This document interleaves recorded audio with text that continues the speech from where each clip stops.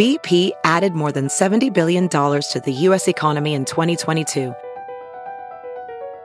Investments like acquiring America's largest biogas producer, Archaea Energy, and starting up new infrastructure in the Gulf of Mexico. It's and, not or. See what doing both means for energy nationwide at bp.com/investing in America.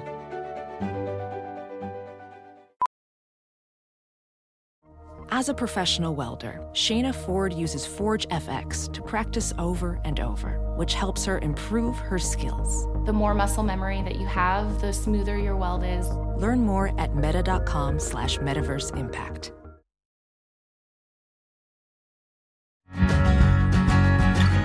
Hi, everyone. Welcome to Dishing with Digest. I'm Stephanie Sloan, editorial director, here with Mara Levinsky, executive editor. Hi, everyone. Well, Mara, first of all, big congratulations on your well-deserved promotion. Thank you, Steph. It's very exciting.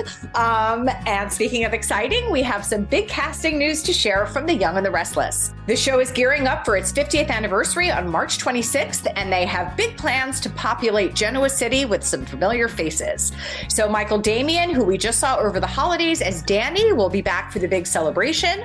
We'll also see Danny's sister Gina, played by Patty Weaver, who was last on the show 10 years ago.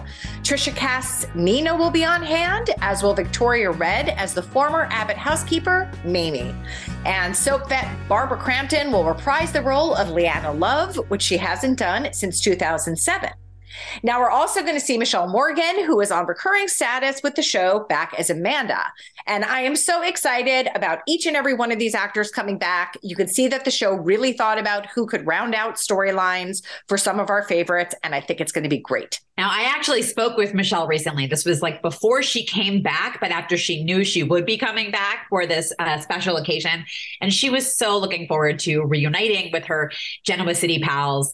And I'm particularly excited to be seeing Patty Weaver and Veronica Red and Barbara Crampton, who have been absent from the canvas for a longer span of time. And for me, really bring back memories of when I first started watching the show. I just love that we have all of these returns to look forward to, and I certainly will be doing that.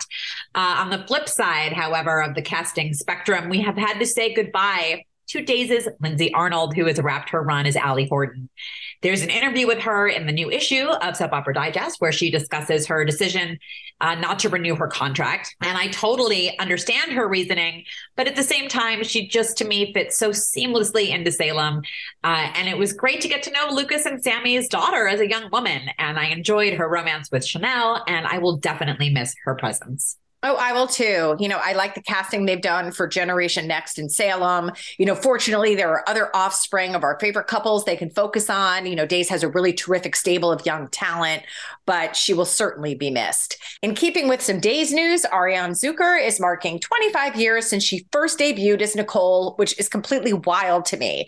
So as timing would have it, the Soap Opera Digest Awards that year were also in February, and we had a party the night before the show, and I saw Ari there, and I remember thinking, oh, there she is, the actress who's playing Nicole. But we really hadn't seen much of her on screen yet. And I mean, I could tell you it's like yesterday in my mind's eye. And to think how fully integrated she is on the canvas, you know, despite not having a family member to speak of on it anymore, or frankly, for any long period of time in the past, you know, is really a testament to the actress and what she's done with the role. So congratulations to Ari on such an unbelievably special milestone. You're here. And we are celebrating a milestone moment of a different sort. For another daytime actress in the new issue, I got to speak to General Hospital's Tabyana Ali Trina, who recently turned 21, about her star-studded birthday party that her mom had to kind of talk her into having, but she is so glad that she did. Family and friends were there to help her mark the occasion, and among them were her GH co-stars Brooke Kerr, Raelle Andrews, Donald Turner, Taj Below, Avery Pohl, and Eden McCoy. She also told me about the amazing way her fans, and the Sabrina fans in particular, spoiled her on her birthday with a whole bunch of goodies. And it meant so much to her because she said that the gifts were like so thoughtful and so perfect for her. And it just really touched her that her fans got her, like understood her and what she's into and picked out presents that were so specific to her. It wasn't that long ago that she didn't have fans because she wasn't on GH, and it isn't lost on her how special it is to have so many people in her corner, both in the cast and in the audience. Oh, that's so great. And the photos were so sweet. And Breakfast at Tiffany's, which was her theme, is one of my favorite movies. So yay to her for channeling Audrey Hepburn. Now, I had the great pleasure of speaking to our guest today for a feature in the magazine, but I loved her story so much that I asked her to tell it here. It's Bryn Thayer, who fans know as Jenny from One Life to Live, but has done myriad roles since then. So she has a wonderful new project to talk about. So let's get her on the line and hear all about it. Hi, Bryn. Hello. How you doing? I'm great. Great. Glad to be here. Oh, we're so happy you could join us today. And I have already spoken to you, but I am so happy to share your stories now with everybody else because you have wonderful ones to tell. So we're going to start that you were born in Texas and your father was a pilot turned executive at TWA, who during your time at One Life to Live actually served in the Reagan administration as the Deputy Secretary of Defense. So were the creative and or performing arts something that were emphasized at home when you were growing up? No.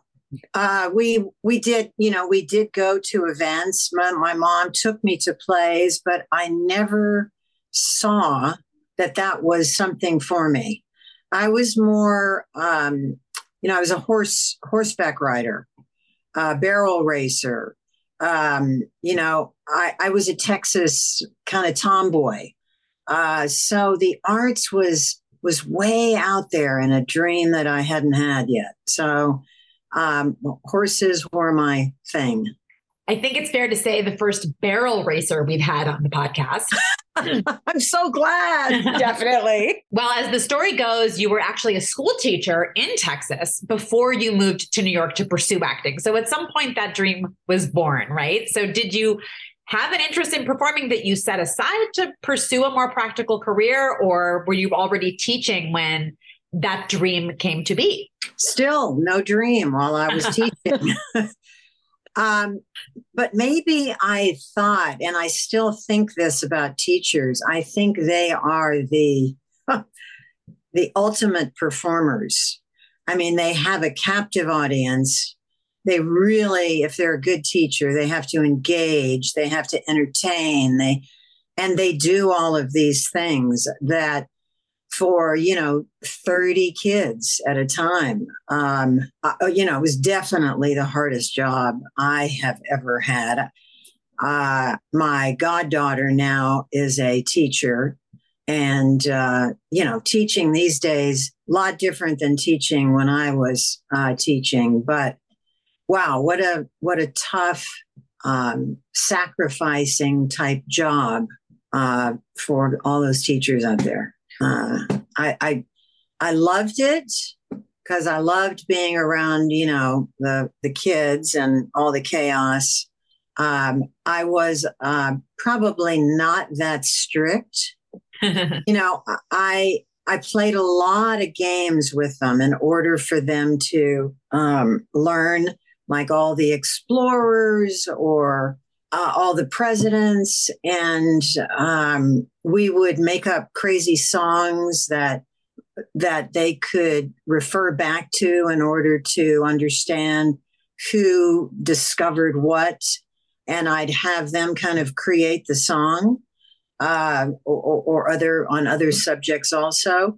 I didn't realize what I was doing. I just knew that I needed to help them memorize things for the test. So that was my way of doing it. And maybe there I became, more of a performer, but, I think the good teachers do that every day. So back in the old days, my old days, they just threw you in there and without a lot of, you just kind of did whatever you wanted. Now they have lesson plans and teacher meetings and parent meetings and all of these things that I did not have. So I was just kind of flying by the seat of my pants. Well, how old were the kids you were teaching? They were fifth graders. Oh, okay. I started out at kindergarten, worked my way to fourth, and then I got up to fifth. Very nice. You peaked at fifth. I peaked at fifth grade. Yes. Well, we obviously know how the story turned out. You did make it as an actress, but it does seem like a big leap of faith to take, leaving Texas for the big city with all the unknowns that entails. So how did you end up taking that leap? I was living with my best friend we met in fifth grade.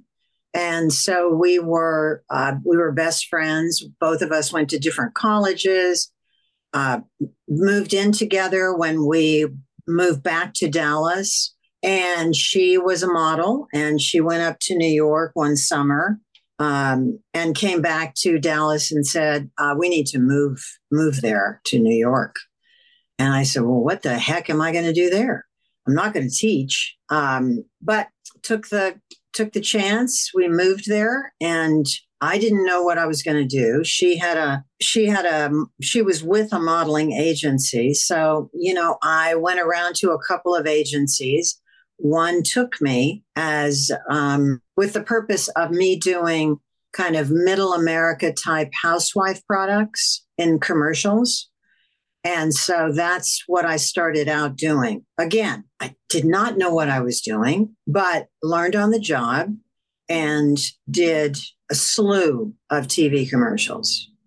And I was thrilled. I was like, the Yoo-Hoo Mom, Maxwell House Coffee, deodorant tampons, all those kind of commercials that, I was a middle America housewife trying to sell, a broom. So that was fun. I loved it. And at one point I saw an ad in a bill that I received, and it said, learn how to be a soap actress, or soap, it probably said soap actor. And all I was doing in the days that I wasn't working or going on auditions, I was watching soap operas. It was One Life to Live. It was the big three on ABC. One Life to Live, All My Children, General Hospital. I guess All My Children was first in the lineup. And so I thought, oh, okay, let me go to this class. So I went to the class. The man that was teaching the class was one of the directors on One Life to Live. And he, at one point, said the class was, the 6 weeks was over. And he said, I think you should take another 6 weeks, because I think you might have something. So I thought, well, is he telling me that because he wants, 6 more weeks of tuition, or should I do it? So anyway, wonderful man, Peter Miner is his name. And so I went back for another 6 weeks. And very soon after I finished that 6 weeks, an audition came up on All My Children. Wish I could remember the character. But of course, I met the casting director then, and she remembered me. I didn't get the job on All My Children. She remembered me, passed me on to Mary Jo Slater at One Life to Live. And when Kathy Glass, who was playing Jenny, was leaving the show, as you all probably know, they, meaning the soap opera, like to replace people with people that looked similar to the person that was leaving. So maybe the audience wouldn't realize that their favorite character was leaving. So I thought, of course, I knew the character. I knew everybody involved in the storyline. I knew all the characters. And so I knew, of course, that they wanted somebody to look similar to the actress, Kathy Glass. And she had this very distinct bowl haircut. It was Dorothy Hamill, was a big, fabulous Olympics ice skater. And her hair would flip back and forth, and Kathy had that hair cut.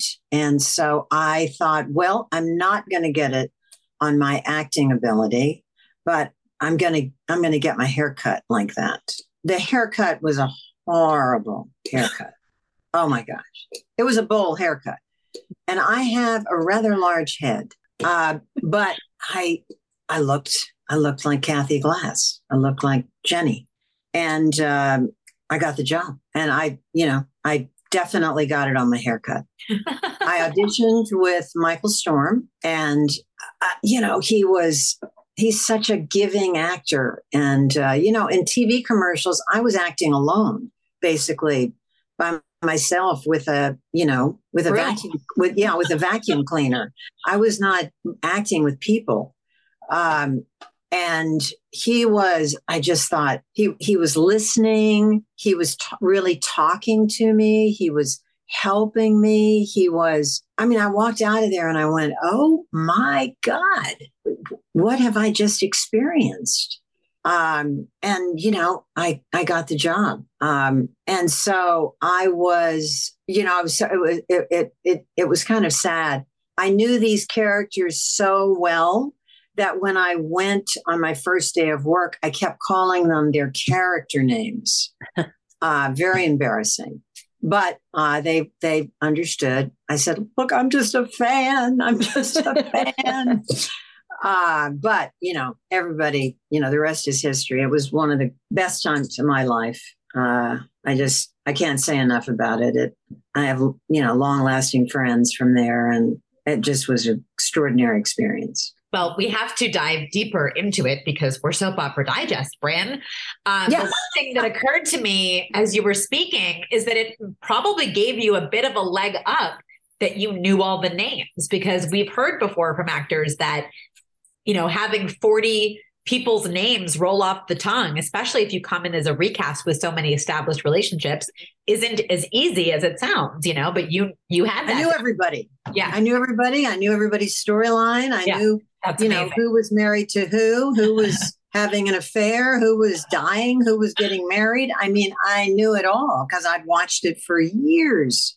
So, I think maybe I did have a leg up. So do you remember when you first walked in those doors and started working alongside these people, was there anyone that you were particularly starstruck by or intimidated by because of your fanship of them? I hate to say it, but, everybody. I don't hate to say it, but everybody. I was a goofy fan. It was like going to, a fan convention, and, I was in it. I knew the magnitude of getting the job, but I didn't, it was hard for me to take it all in because it was such a weird reality that I was now in, to put yourself in a TV show around people that, I had admired and I had watched. And I don't really, I think that, I learned about acting by watching them before I even got on the show. The ones, of course, that we love the most as viewers, this goes for anything, whether it's a movie or a nighttime TV show or anything, are the ones that we relate to, we feel close to, we feel sorry for, we root for.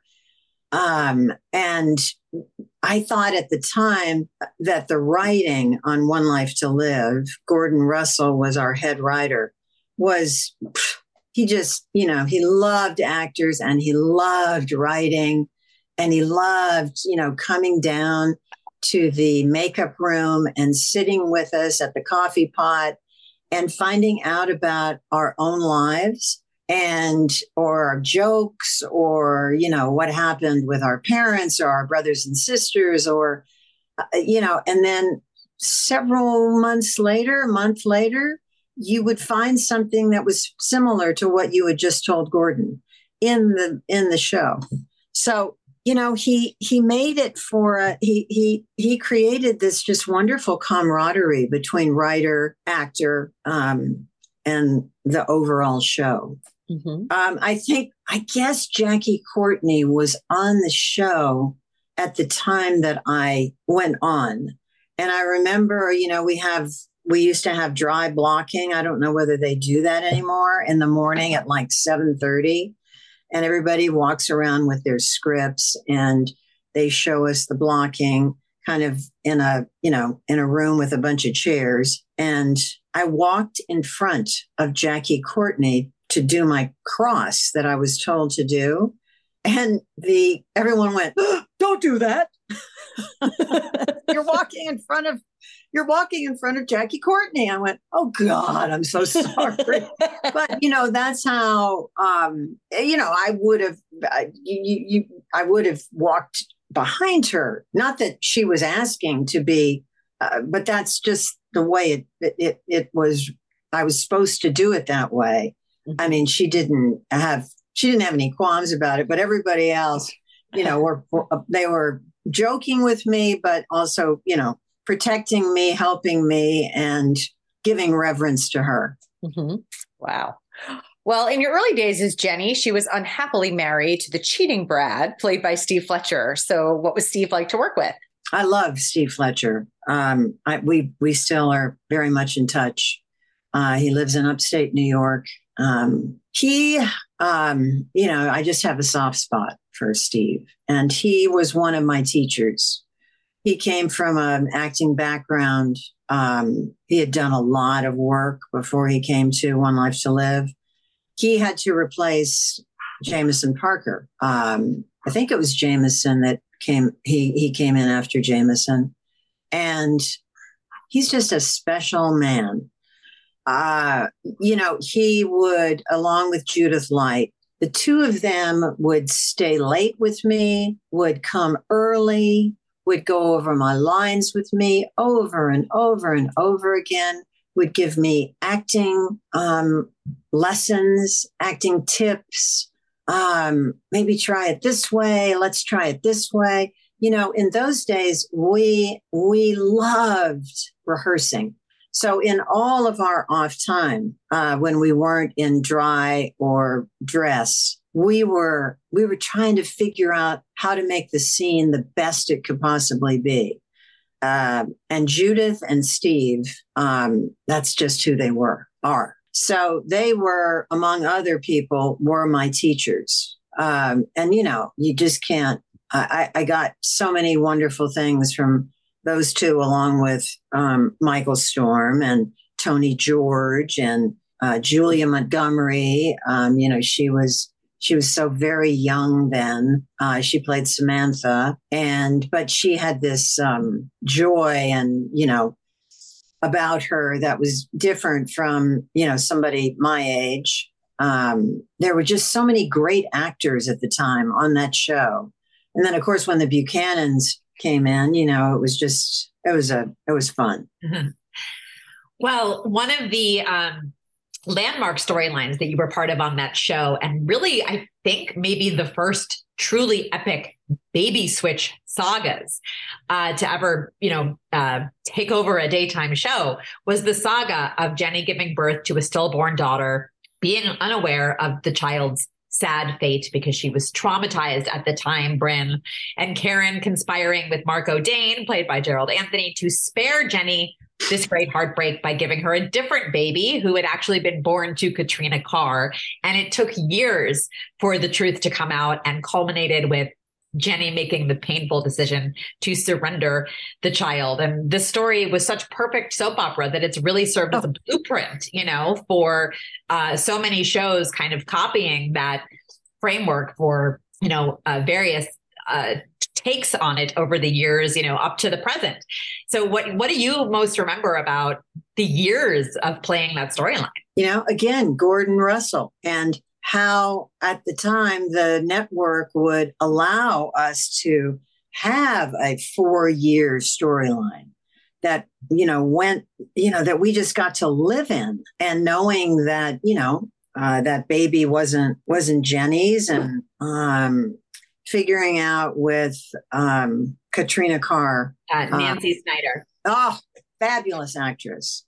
And Karen, Judith Light, and Brad and Peter. It was so much fun to play.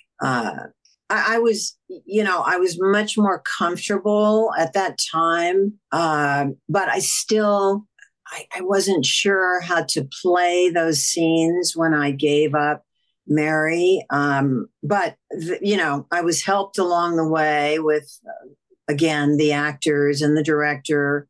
And they guided me. And, there was so much collaboration.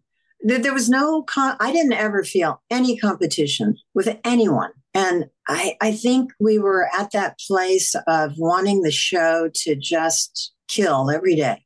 We really appreciated the audience. And they were so loyal. And it was, it was fun to go in and create every day. It was a golden era, truly. Yeah. Yeah. So during that time period, you were married to Gerald Anthony, who passed away in 2004 and is remembered so fondly by viewers for the unique creativity he brought to his work. So what comes to mind when you think of him? Love him. Love him. Another one of my teachers, Jerry, geez. I think he and Judith changed how soap opera actors are supposed to act. They were off the charts, those two, I thought. Jerry was just a ball of creativity. And, when the two of them, Jerry and Judith, were together, you knew that it was going to be magic, and they were going to bring something to the words that, even the writers had not seen. So Jerry was definitely one of my big teachers. We originally got together. He and I were just so opposite. The pimp with the ex-nun, those characters. That old chestnut. Yeah.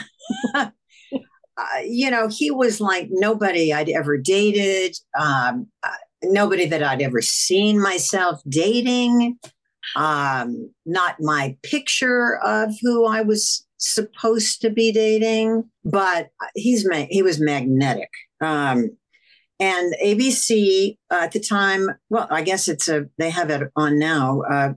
I think it was $20,000 Pyramid. One Life to Live put us together to be two contestants on $20,000 Pyramid. And, I never said no to anything if somebody from ABC asked me to do something. Yeah, that's my boss and I'm going to do it. But I thought, oh no, I'm paired with Jerry. What is that going to mean? So, we didn't talk that much. We said hello and we were very cordial, but he was like, he was fire. And I kind of, moved away from it a little bit because he always seemed so intense and working on his lines. And I didn't want to interrupt any of that.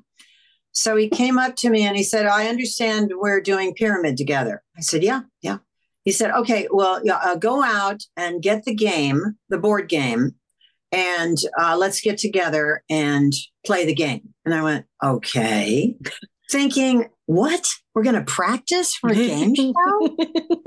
But that's how intense he was. And in a good way, he wanted everything to be as perfect as it could be. And he was going to put all of himself into whatever was asked of him. So I went out and got the board game, and he came over to my house and we started playing this board game. And, he would give me a clue. I wish I could think of a good one. Like things a loaf of bread would say. What? Things a loaf of bread would say, or that's the winner circle. Hold on. Yeah. Right. Yes, exactly. I would say something totally different than what he was trying to give me a clue for. We were coming from such opposite directions. And, after I couldn't get the clue, or he couldn't get the clue when I was giving the clues, we go, okay, what were you? He would say, all right, let's break this down. Let's analyze it. And I was thinking, oh my God, how am I going to get him out of my apartment? I'm exhausted. So We probably rehearsed $20,000 pyramid 10 times. And little by little by little, we could get it in one word. It was like we practiced and we understood each other's minds finally. Ophthalmologist Dr. Strauss has seen firsthand how the metaverse is helping surgeons practice the procedures to treat cataracts. Cataracts are the primary cause of avoidable blindness. He works with a virtual reality training platform developed by Fundamental VR and Orbis International to help surgeons develop the muscle memory they need. The result? More confident, capable surgeons. And even more importantly, Patients who can see. explore more stories like Dr. Strauss's at meta.com/metaverseimpact. Hey, it's Kaylee Cuoco for Priceline. Ready to go to your happy place for a happy price? Well, why didn't you say so? Just download the Priceline app right now and save up to 60% on hotels. So whether it's Cousin Kevin's Kazoo Concert in Kansas City, go Kevin, or Becky's Bachelorette Bash in Bermuda, you never have to miss a trip ever again. So download the Priceline app today. Your savings are waiting. Go to your happy place for a happy price. Go to your happy price, Priceline. And, of course, we won $20,000 in the winner's circle. Nice. It was just such an interesting way to figure out what you have in common and what you don't. And we figured it out. And, after that, I was in love. So the years I had with Jerry, I am forever grateful. We were opposite. And I appreciate his oppositeness of mine. And I know he appreciated my opposites. If nothing else, you and Jerry gave the readers of Soap Opera Digest some very pretty covers. Yes, you did. Oh, yes, we did. Yeah, that was fun. That was fun. It was a great love affair. I mean, it was so, we got married at the top of the World Trade Center. Oh, wow. Wow. And, it was incredible. It was just a great love affair. And it was weird too, after we made the decision to split. Then, of course, we had to tell everyone on the show that we were splitting. And many of those people who loved both of us said to us, "It'll never work. Why are you doing this?" To both of us. We said, "Oh, yes, it will work." So then we had to go back to all of our friends and say, we're splitting, and okay, you were right, but let's not allow it to affect anything here, which I feel that it never did. I don't know how other people felt. It was just another little wonderful part of a soap opera. We were living in a soap opera. Right. And we were creating drama. And I felt that it was in a good way. I don't know. Maybe not. Maybe you're not supposed to date people that you work with anymore. And, but yet, I didn't know that rule a long time ago. So, I might have done it differently, but I couldn't resist Jerry Anthony. So that's what happened. Anyway. Yeah. Joe Stewart brought us up to his, executive office and sat us down and, said, we're going to give you two a storyline together. This was after we were married. And we went, okay, great. Wow, this is cool. So they wrote us a storyline. I don't remember what it was or what it was about, but it was short-lived. Joe Stewart, we get the call. Joe Stewart wants to see you. It had been on the air for a while, our storyline. We went up to Joe's office and Joe said, we're gonna split you two apart. And we were like, really? Why? What happened? He goes, no chemistry on camera. And we went, what? Our chemistry? No chemistry on camera? What are you talking about? We are on fire, the two of us. And he goes, yeah, it's not working on camera. So we got split up. And then not too long after that, we got separated. Just too weird.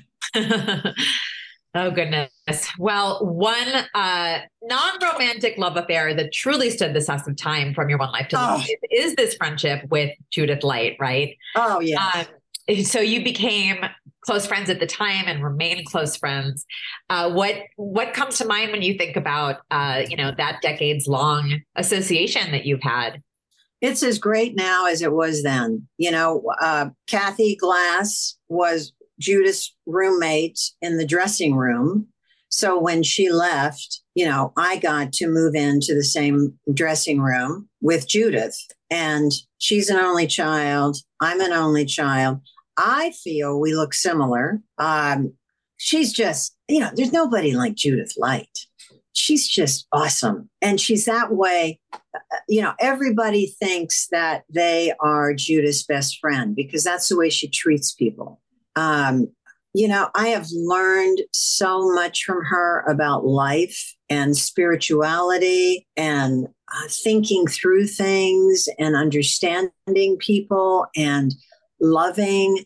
It is an honor to be her friend. I love her husband, Robert Desiderio.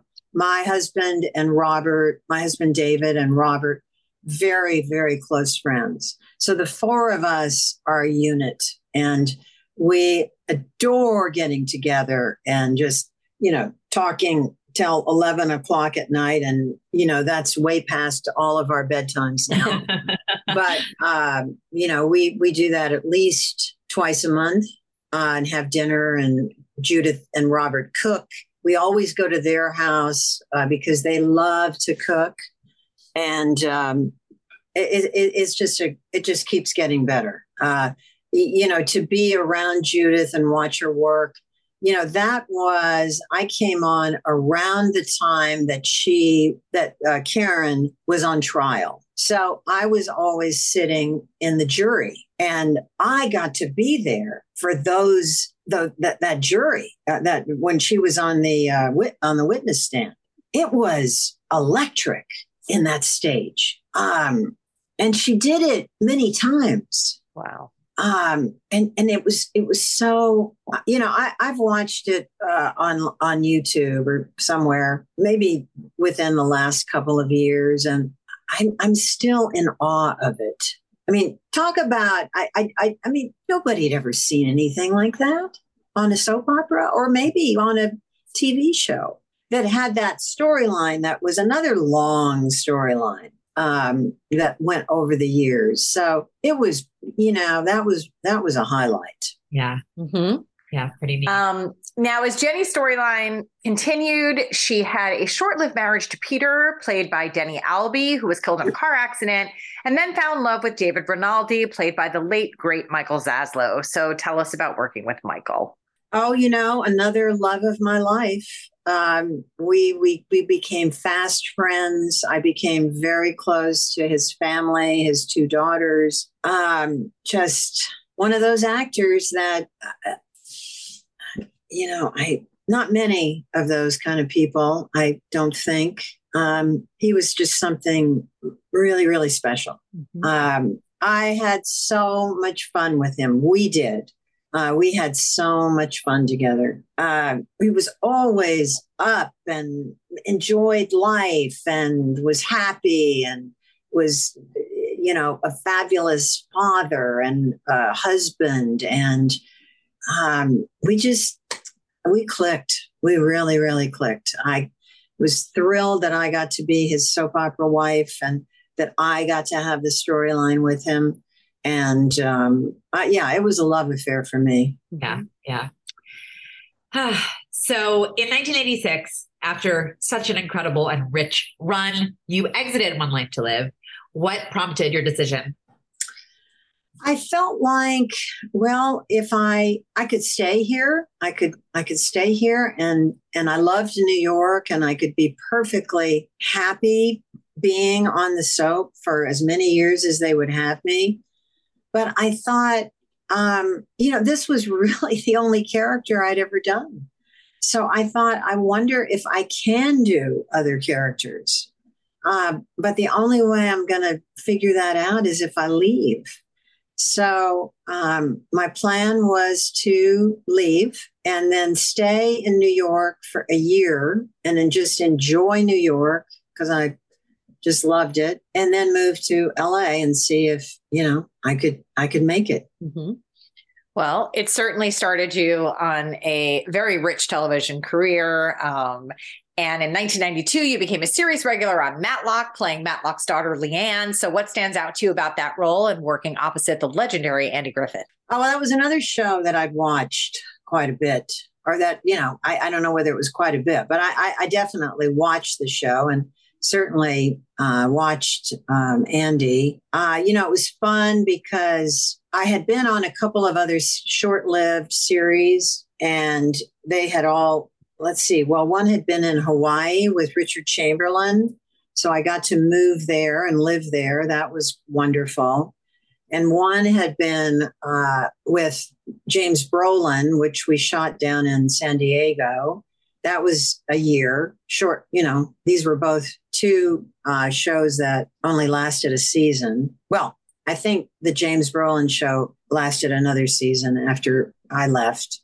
They recast the whole cast, except for James. And then I had done a guest spot on Matlock, and then as a murderer, something. And then they asked me to come back and play his daughter. But they were going to shoot it in Wilmington, North Carolina. So, I was interested, very interested in that. And, living, I liked the fact of living, somewhere else and doing it. So that was fun. And I stayed for 2 years, and I was ready to, move on to something else. Mm-hmm.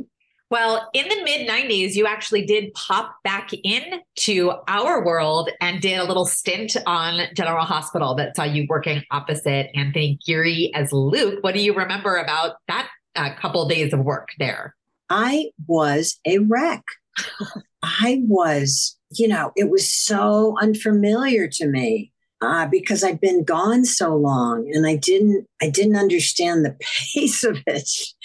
Or I was a fish out of water. I mean, and Anthony Geary, I got to do scenes with him. I was terrible. I was terrible. And it couldn't have been more of a, wonderful actor to be opposite. But I was a wreck.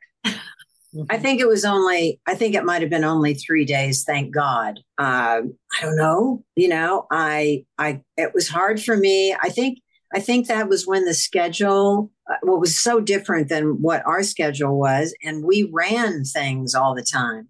Well, that's just not the way they operated anymore. So I don't think I ever ran it with Anthony until, the camera, came on. So I was, and not because of him or anything, that's just, they were moving.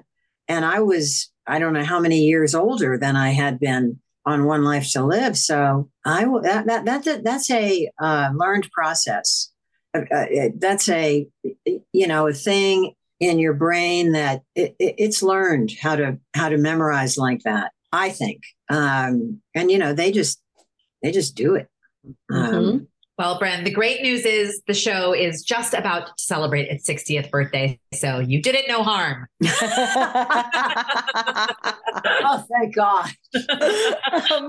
But you did pop up on a host of other series. In the movie Blue Jasmine, you were on one of my favorite shows, Suits. But these days, you're also pivoting into writing. And I want to talk about this amazing show that you've written called Let Me In. And I want you to tell the story of your inspiration for the piece because it's incredibly moving. When I was living in New York and I'd just gotten on One Life to Live, hadn't been on it too long. And I was living with my 10-year-old, I think we were 10 when we met, best friend who I moved from Texas to New York with. She died in a car accident, which of course was devastating. The soap opera got me through all those people on the soap opera. And having a job at the time, so as everybody that has gone through a death of a loved one, goes through grief differently. We're all so different in how we accept or reject or cover grief. So I don't know how long I've had this play in my head, but she is a huge, still my girlfriend, still a huge part of my life. I've got her pictures everywhere, talk to her all the time, have great memories. So I started taking writing classes, 10, 15 years ago, and learned about writing. And I've started doing some short films that I wrote based on experience that I had called The Worst Day, and started writing poetry and different things. And then I thought, let me write this play I have in my head about my girlfriend's death, and how it's a 3-character play. I think each character is a part of me and how I dealt with the death and continue to deal with it. She was driving in a car, in a convertible with her. He wasn't a fiance at the time, but he was going to be. I've pushed the facts a little bit, but a lot of it is based on truth. She didn't have her seatbelt on, flew out of the car. He lived. And it's about the fiance and the best friend coming together to deal with their rock leaving the planet. Both of them very close to the person that died. And then a police officer comes into the play to, kind of help them through the day because they're trying to get to the funeral and they really don't want to go. So it's a comedy, a darkish comedy. And we open next weekend. And I think we had a great dress rehearsal last night. And I must say, I think it's good. So it's been great for me, because it's just been reliving all that time we were together and all that love that we had and celebrating her life. I hope other people, when they come to see it, they see part of themselves and how they deal with grief, and that it can be, some good medicine. We all have to get through this world and lose people along the way, whether it's to COVID or cancer or automobile accidents or shotguns or, so it's just part of life, and we're all in it together. We all have to deal with it. So that's where I'm coming from in the writing. Mm-hmm. Well, it's called Let Me In, and it's running. It'll be running through April 2nd on Saturdays and Sundays at Theater 68 Arts Complex in North Hollywood. And one of the stars of it is one of my favorites from Lost, Jorge Garcia. So how did he get involved, and what was it like for you to see him bringing your words to life? Jorge and I have been in an acting class for many years. And, I've always, his work is incredible in class and anywhere, of course, where we've seen him on television. He's such a thoughtful actor. He really, you can see him using his brain to figure out, how to approach a line or a thought. He never says anything that is not from a place of truth. And he is so damn funny that, I've seen the play so many times, and it's laugh out loud. Jorge, he just touches this place that he's brought something to this character that I never imagined. And the other two actors, Brian McKinley and Rachel Myers, they were also in a class that we were all in together. So we've all known each other. We're this unit, and we have a shorthand with each other. And, this is my first time directing a play.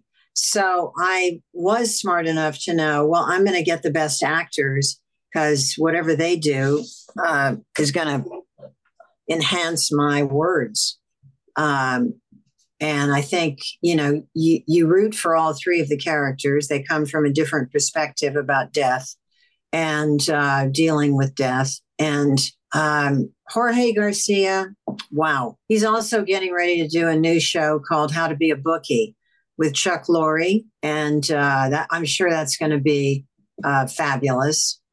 So to have him, when I asked him to do it, I dreamt that he would say yes, but when he said yes, I had to pull over and I just had to hang up the phone with him and have a good cry because I was so honored that he decided to do this play, that I was just overjoyed. And, the tears came. So thank you to all three of them. But there is a special person in Jorge Garcia. Mm-hmm. Well, again, we want to make sure everyone listening has the opportunity to go. It is at the theater. That is an RE68artscomplex.com, where you can look for tickets. They are a very nice price at $35 and running through April 2nd. But you are not just writing. You are also still acting. You filmed a role in the upcoming TV remake of Fatal Attraction. So, could you ever see yourself doing another soap? Wow. Yes, absolutely. I would really hope that I could get into the schedule of learning the words and doing it. When I do a role on, say Fatal Attraction or Suits, they are both of those shows very specific about saying, what's written on the page. Some people are less.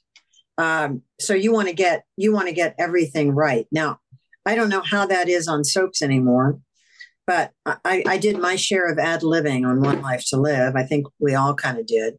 Maybe me more than others, but probably not more than Jerry. But I love the soap opera life. I love it. So I would really hope that I could do it justice. Mm-hmm. Well, Bryn, our time with you is sadly coming to an end. But before we let you go, I know, I don't want to.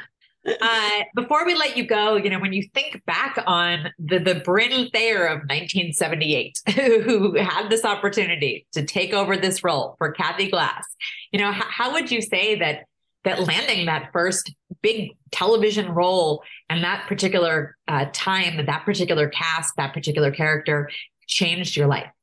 Oh, so fortunate, lucky. I was in the right place at the right time. The people make it and made it and continue to. I would have never gone down the path, and then I would have missed out on so many things. So I encourage people to go down whatever path is you see in front of you, and you maybe hesitate a bit, but that path takes you and just, you go to many other places if you don't hesitate. So good advice. Yeah. Good advice. Well, we thank you for all your time and for sharing all your stories, which I loved hearing again. Don't get me wrong. Even better the second time. But again, everyone, let me in, playing till April 2nd, and go see it because the story just sounds so wonderful. And Bryn, we thank you for everything. Thank you. I had a great time. Thank you so much for joining us. Thank you to Bryn Thayer for being our guest. If you like this podcast, please subscribe wherever you listen to podcasts. Be sure to pick up a new issue on sale now and come back next week for another podcast.